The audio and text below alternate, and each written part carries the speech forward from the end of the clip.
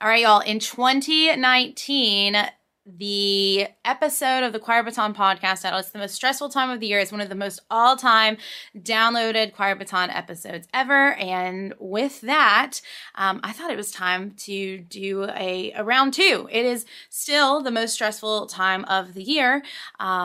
Maybe even more so this time because of the wonkiness that was 2020 last year.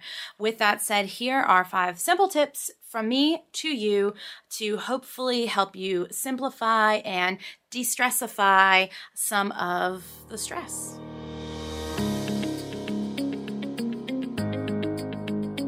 Welcome to the Choir Baton, a podcast designed to engage with people in stories, ideas, and inspirations stemming from choir. No other art form, no sport, no hobby, no business requires a group of people to execute a communal goal with just their voices.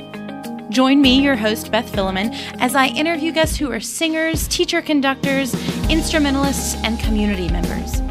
Together, we'll ask questions, seek understanding, and share insight from our experiences in life and in choir.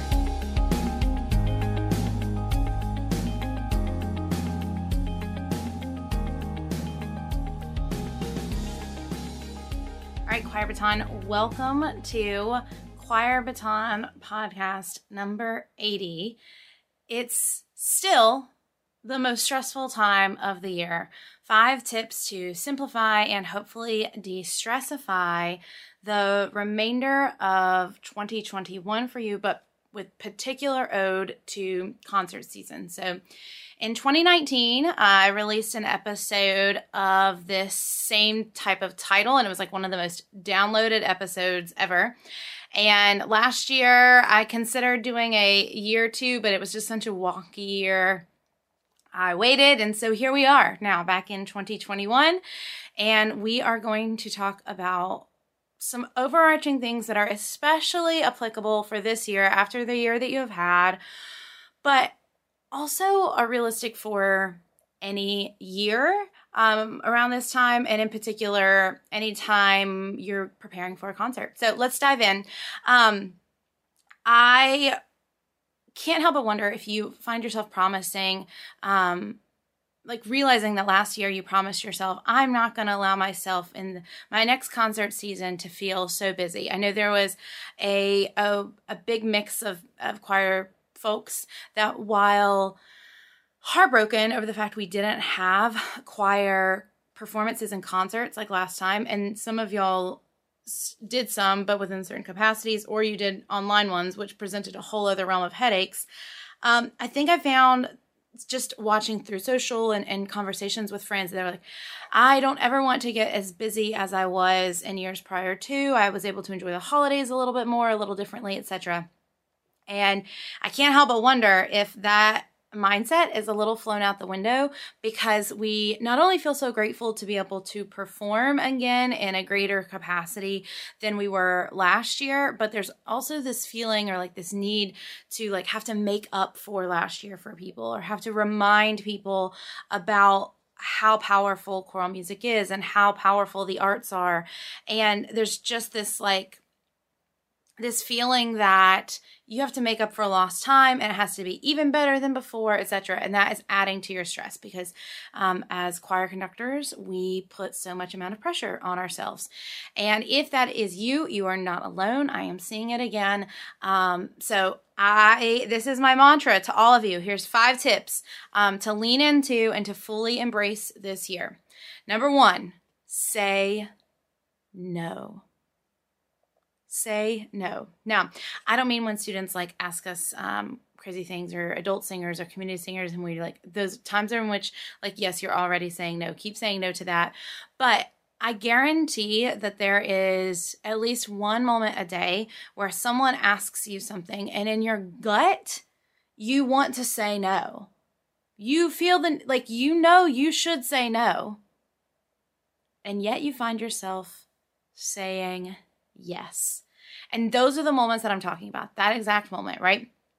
So, whether it is an administrator asking something particular of you on a concert day, and it's really not a great day, and you're tempted to say yes because they're your administrator and you feel so led, say no. Maybe not say like no, but find an alternate way or a different day, or explain to them the stress that you are under and to see if there's a workaround. If it is something with your family, right, and someone asks something of you within your family that you are just at capacity in order to do, say no. If it is a guardian or a parent of a singer, say no. What are ways in which you can say no during the day to allow yourself to do less, which is easier said than done, I realize, but now more than ever, we have the opportunity for kind of like globally a bunch of people to understand no more than in the past. Practice that skill now. So, tip number 1, say no. Tip number 2, let students lead. Let students lead. Now, if you're a community choir member or church choir member or conductor, let your singers lead, right? So it's not necessarily applicable to students, but let them lead. And this is really hard for a lot of us who feel the need to, if we don't do it right, it's not going to be done right. And who knows what could happen. I'll share with you a brief story. In my first year of teaching, I was friends with a theater teacher. And she told me about how she had if something were to happen to her on a day when they had a performance, she wanted the show to be able to go on. And in fact, she kind of adopted that mentality because something like that had happened. And at first I pushed back and said, well, that's theater, right? Like there's not a theater director on the stage during a show. Like, of course, they should be able to do that without her, da, da, da, da, da. But I'll never forget that conversation because it really spurred something in my mind. If something were to happen to you as the conductor for your performance, could the show go on? What is your alternative plan? And hopefully that never happens, but if it were, it's not fair to the singers and everyone that's prepared for them to not be able to do it without you. And I, upon hearing that story, began to really shift how and why I taught, so that, heaven forbid, if anything were to ever happen to me for a performance, and I could not be there, that my singers were able to do it and were able to take over and know, for the most part, what needed to be done. That gave me permission to be okay with allowing students to do more. And I think sometimes we struggle with that as conductors because we feel like we have to hold it all together for everyone. And that's a lie. That is a lie. The more we can engage others in different layers and levels of leadership within our choirs, the more autonomous we can make them. We are really setting them up for success, particularly in a school setting. So let students lead. There should be no reason for you to be taking attendance during these concert days. There should be no reason for you to have to be worrying who's handing out programs or who's doing this, or, if it basically, and this is my friend Troy has this mentality, and he always says, if it does not require the level of skill that I have gone to college, the level of expertise that I have gone to college to complete that, then I need to find a way to offload it.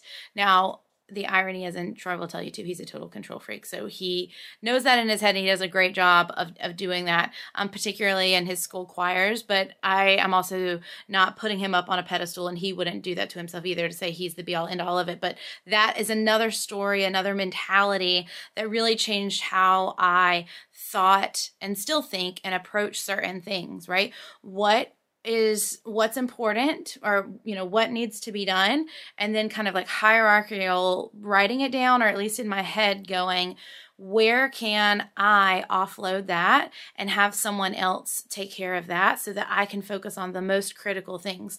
But even still, with the most critical things for a concert, you want to make sure that there's kind of a running practice story in your head about what would happen if you weren't going to be there. So number 1 is say no. Number 2 is let students lead. Number 3 is sing unison. Sing unison. Now, I was talking about this with a choir baton teaching member earlier a couple weeks ago, and I was like, I have an episode coming out on this, because they were like, Beth, it's just not gonna be like, is it bad if I have my singers sing unison? And I was like, abso-freaking-lutely not. Absolutely not, right? I think it comes down to, what are you looking to achieve within the performance? If you are looking to have a choir achieve singing in parts, then okay, push towards the parts and realize that the parts might not happen. But if you're looking to give a concert where like the feeling and the mood and the emotion is there, and it's your first concert back or whatever, then you want to you sing in unison. I guarantee 80% of the people listening to the performance are really not going to know the total difference. And singing in unison is not easy either, right? It is not without its own unique set of challenges, but I think more than ever, we want to have choir concerts that have the audience leaving feeling changed. We have the audience leaving feeling inspired and moved. And because of that, have them sing unison.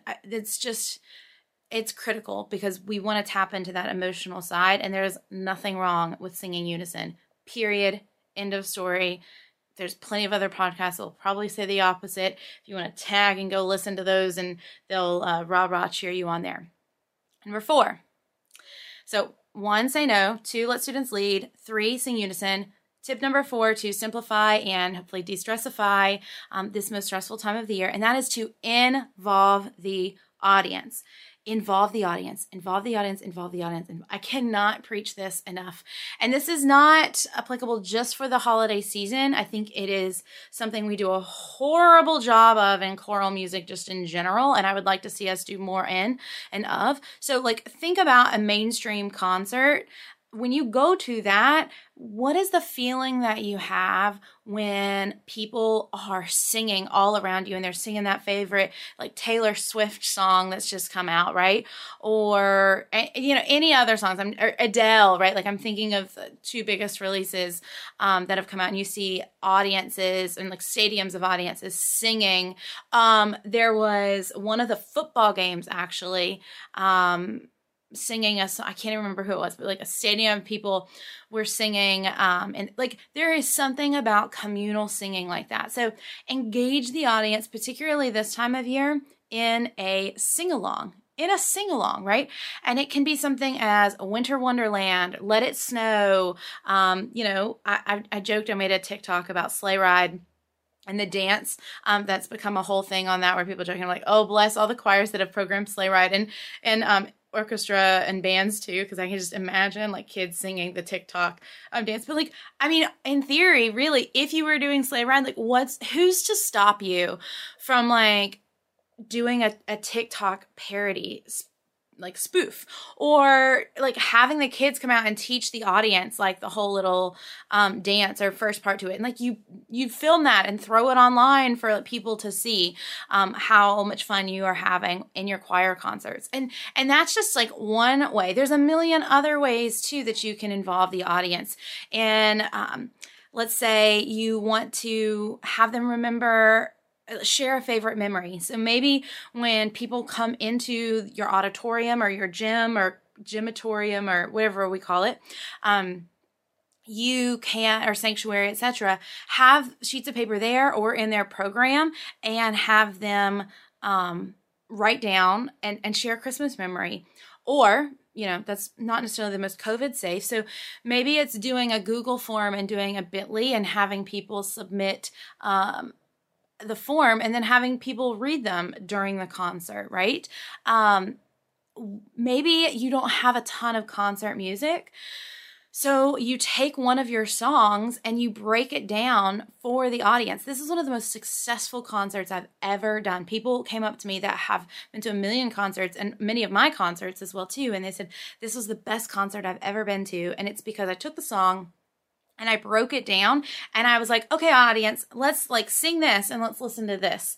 And they would, and then we add on and be like, hear how they do it together. And you are teaching the audience and engaging them about the audience. I think there's such a fear that like people have to hear choral music once and then that is the biggest disservice that we do to choral music, is exposing people to a choral piece that they've only heard once ever on the day of the concert, and then they don't possibly hear it again. I think there's a multitude of things around that which we could be doing beforehand, but even like real time in the concert, do it a couple of times, like. And therefore, you are engaging the audience in their mind and in that. And so that leads to my fifth tip to de-stressify. And so we've talked about engaging the audience to help them feel that emotion and the benefit of that. Like, it doesn't have to be super complicated music that the kids are singing too, that help them give the emotion out and have more fun with it. And so they're connecting with the audience. And then ultimately, and I just kind of touched on it, but the fifth thing, so you're involving the audience and it's correlated. You can involve them in a variety of ways. And then finally, teach the audience. Teach the audience something. Now, I gave specific examples as to how we have involved the audience through having them sing and there being a teaching component in how they're singing and how they're being involved. But you can teach the audience in a million different ways beyond that, right? So whether it's in program notes, whether it's in having students get up and share what choir has meant to them or what they have learned in choir, teaching, there's so many different opportunities for you to teach the audience, not just about the music that you are performing, but about what it took for them to learn the music that they are performing or what they had to do before they even got this music to do so. There's so many different ways you could teach an audience. You could put like a fill in the blank section. You could do a quiz, like a fun little phone quiz, right? Like do a QR code. And have people responding, oh, 30% of the audience thought this song came from da-da-da-da-da, but it's actually from da-da-da-da-da.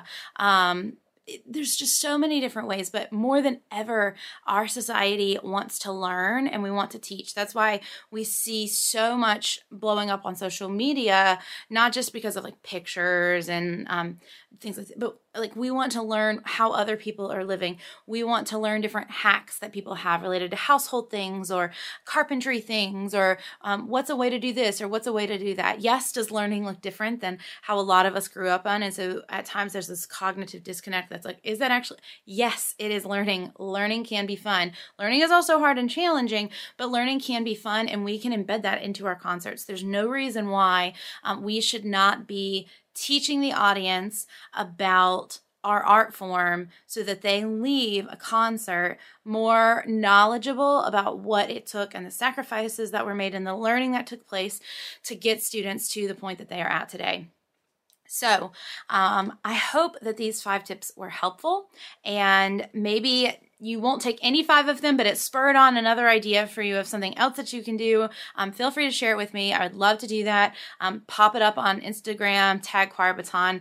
We will share it or anywhere else. Send me an email. And as my gift to you, I am putting a template for Canva in the show notes links below. So, even if you've already done your programs, this is a thing where you could say no to, because you could do digital programs and you could or outsource it by letting students lead and take over programs as well, like sending them the link and do this. I have been using Canva since I think like 2015 or something crazy like that. I love Canva.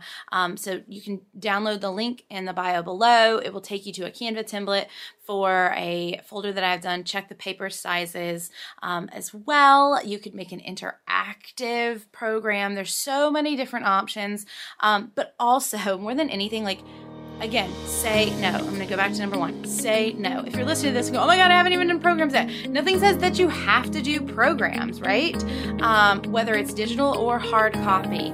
You want to think about what all you feel like you need to do versus have to do, and really prioritize that as well. Because at the end of the day, it's about how you make people feel as the teacher, as the conductor, as the leader, and how they leave the event that you are planning. And you can't be your best version for other people if you first and foremost are not being your best version of yourself for yourself. And that is critical. So take care of yourselves during this time of the year, and know that we are gearing up for an awesome 2022 at Choir Baton.